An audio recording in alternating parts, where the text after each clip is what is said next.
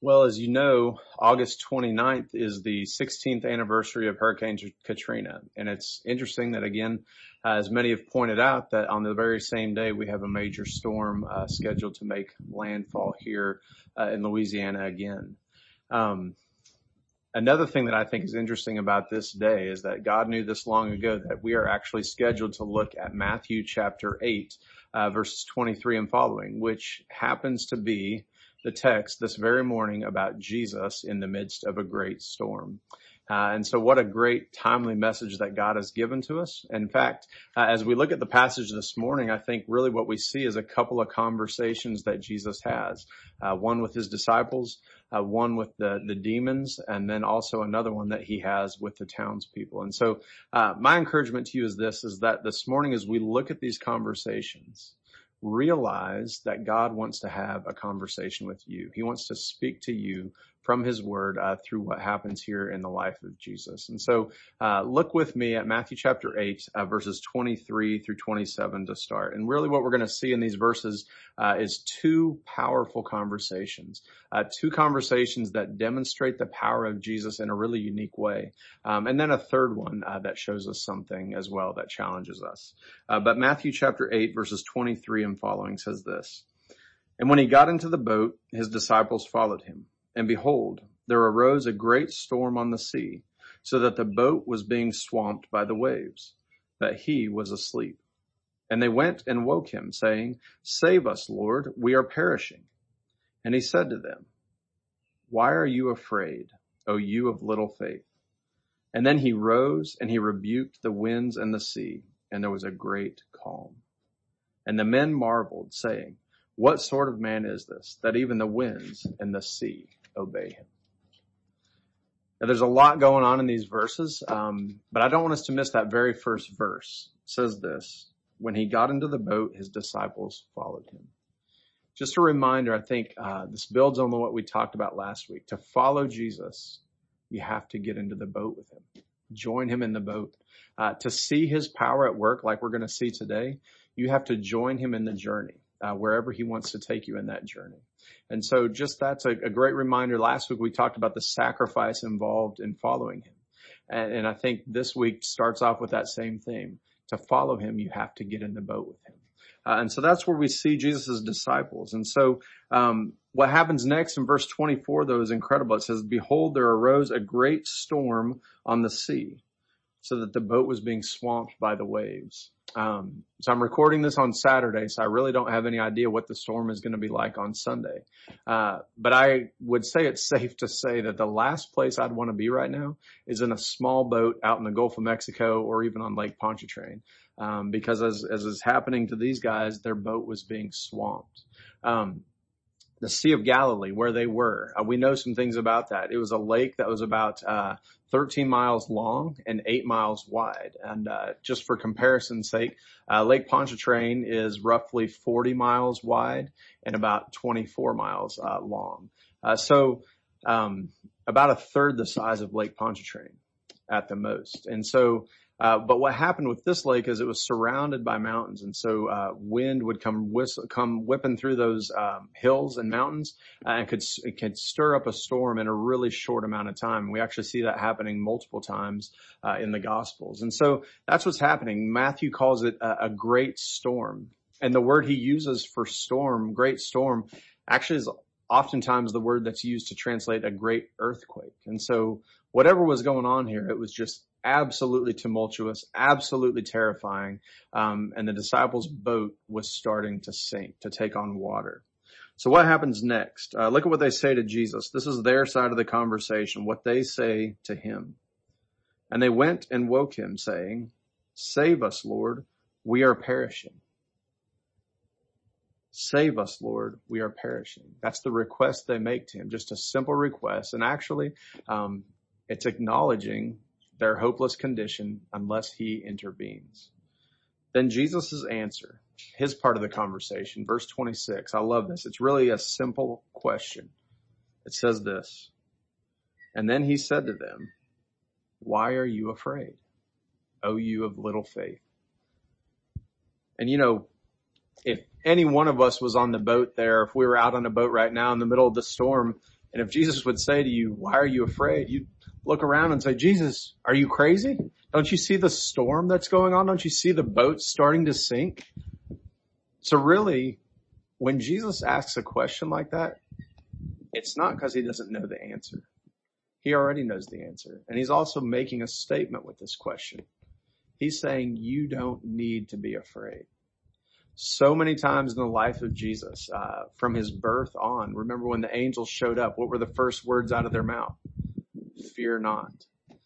God tells us that message over and over and over again in Scripture because as humans, we struggle with fear. Fear of failure, fear of the weather. Some of you I know in our church struggle with fear when storms like this come up. Fear of all kinds. And Jesus asked the same question to you. If you're his child, why are you afraid? He says, don't you realize I'm in the boat with you? I'm right here with you. No matter what storm you're facing, I am right there with you. So he says, why are you afraid, O you of little faith? That's really interesting because earlier in the chapter, he talks about the faith of the centurion, the man who came to ask him to heal his servant.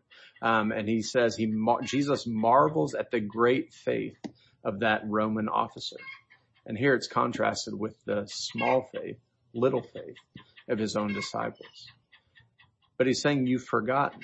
I am right here with you. I'm right here with you in the boat.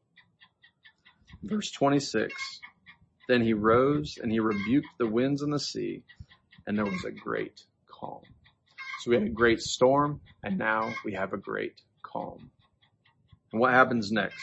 Verse 27, and the men marveled, saying, what sort of man is this, that even the winds and the sea obey him?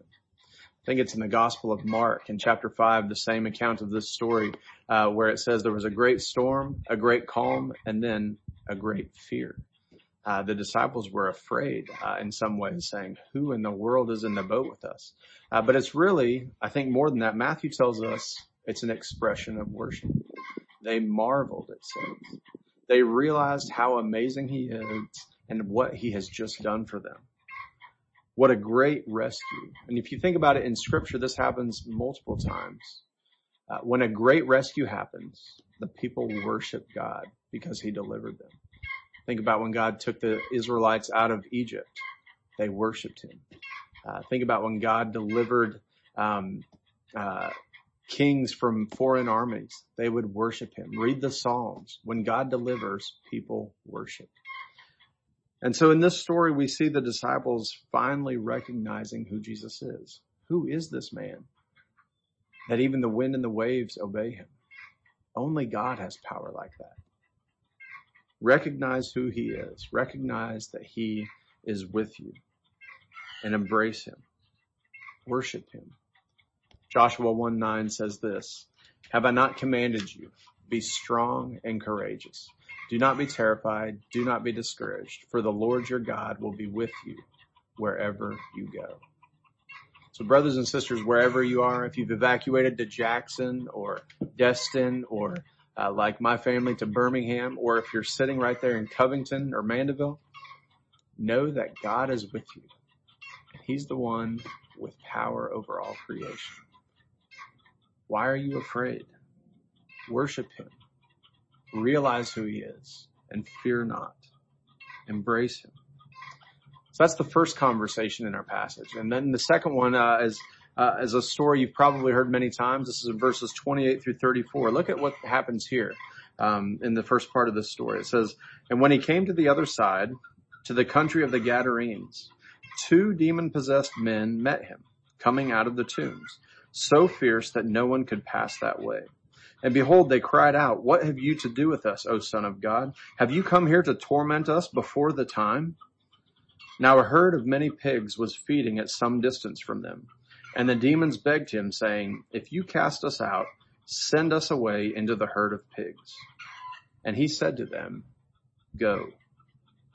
So they came out and went into the pigs, and behold, the whole herd rushed down the steep bank into the sea and drowned in the waters. The herdsmen fled, and going into the city, they told everything, especially what had happened to the demon-possessed men. And behold, All the city came out to meet Jesus. And when they saw him, they begged him to leave their region. So what's going on in this story is really interesting. And first of all, if you read Matthew and Luke, it's the exact same story, except it says there was one demon-possessed man. And some people will point to that and say, the Bible contradicts itself and it can't be true. But I think what's going on here, and actually we see this happen a couple times in Matthew. Matthew mentions that there were two demon-possessed men there. And it might be that in Mark and Luke, they're just paying attention to the one that was the most vocal or the most violent, but they never say there wasn't two present. Either way, Matthew tells us there's two here. And the description he gives of them is terrifying. They're dwelling among the graves. I mean, can you imagine walking past a graveyard and two wild men come running out, screaming at you? And it says, so fierce that no one could pass that way. And a more literal translation of these words is that they were incredibly violent, ridiculously violent, not just violent, but so far beyond what we're used to that nobody would even be able to go close to them. So what happens? Jesus actually has a conversation with the demons that are indwelling those men. Look at what those demons say to him. They cry out, "What have you to do with us, O Son of God? Have you come here to torment us before the time?" In other words, they recognize who he is, and they recognize what his presence means to them. Because you see, we know from Revelation that one day Jesus will throw the devil and all his minions into a lake of fire for eternal judgment. And the demons are surprised. They say, "What is Jesus doing here already?" They're terrified, and they recognize exactly who he is. In fact, it's interesting that they know who he is better than almost anyone else in this story. And yet it's not because they have faith in him. It's entirely possible to know who Jesus is and yet not have faith in him. It's not enough to know about him. We must know him and experience him by faith. So verse 29 through 31, look at verse 30. It says they begged him to go into the herd of pigs. That's what they say to Jesus. In Mark, we see that there's actually about 2,000 pigs there on this herd. And so what does Jesus say? He actually answers them with a simple command, a powerful command. One word. He says, "Go," or really go out. And immediately they do what he says. They follow his command. You know what we see in this story is the devil bringing death, separation, destruction, torment. He's tormenting these men. I mean, think of what a cruel thing this is that the demons are making these men do. Live in the place of graves, face to face with dead. It's as if these men are already living among the dead. And Jesus comes along and sets them free. He restores them and heals them. He has power even over the forces of evil in this world, the things seen and the things unseen. We see Jesus' supreme power over Satan. 1 John 4:4 says, "Greater is he who is in me than he that is in the world." Think about this. If you know Jesus as your Savior, he lives inside you, and he has all the power in the world over Satan. What hope that gives us when we fight temptation, when we fight against the things that we're tempted to do. And we know that in Revelation again, we see that Jesus will one day vanquish Satan forever. Think about this powerful person who with a word casts out those demons and says, "Go." This is the person who wants to save you, to live inside you. He's the one who died for you so that he could conquer sin and death forever and give you eternal life in its place. And so this idea of the powerful wind and the powerful waves, he has power over them, but he also has power over Satan and the dominion of darkness, which is real. But then we come to the last conversation, these last two verses, verses 33 and 34. Look at what these townspeople say to him. Verse 34, "Behold, all the city came out to meet Jesus, and when they saw him, they begged him to leave their region." You know, this is really a sad ending to the story because these people see the amazing works of Jesus, but for whatever reason, they don't embrace him. They choose to reject him and send him away. They tell him to leave them. And how does the story end?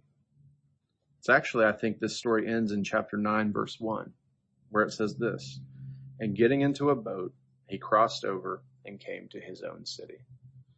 So what we see here is Jesus quietly walking away from the people who rejected him. He has nothing to say to them.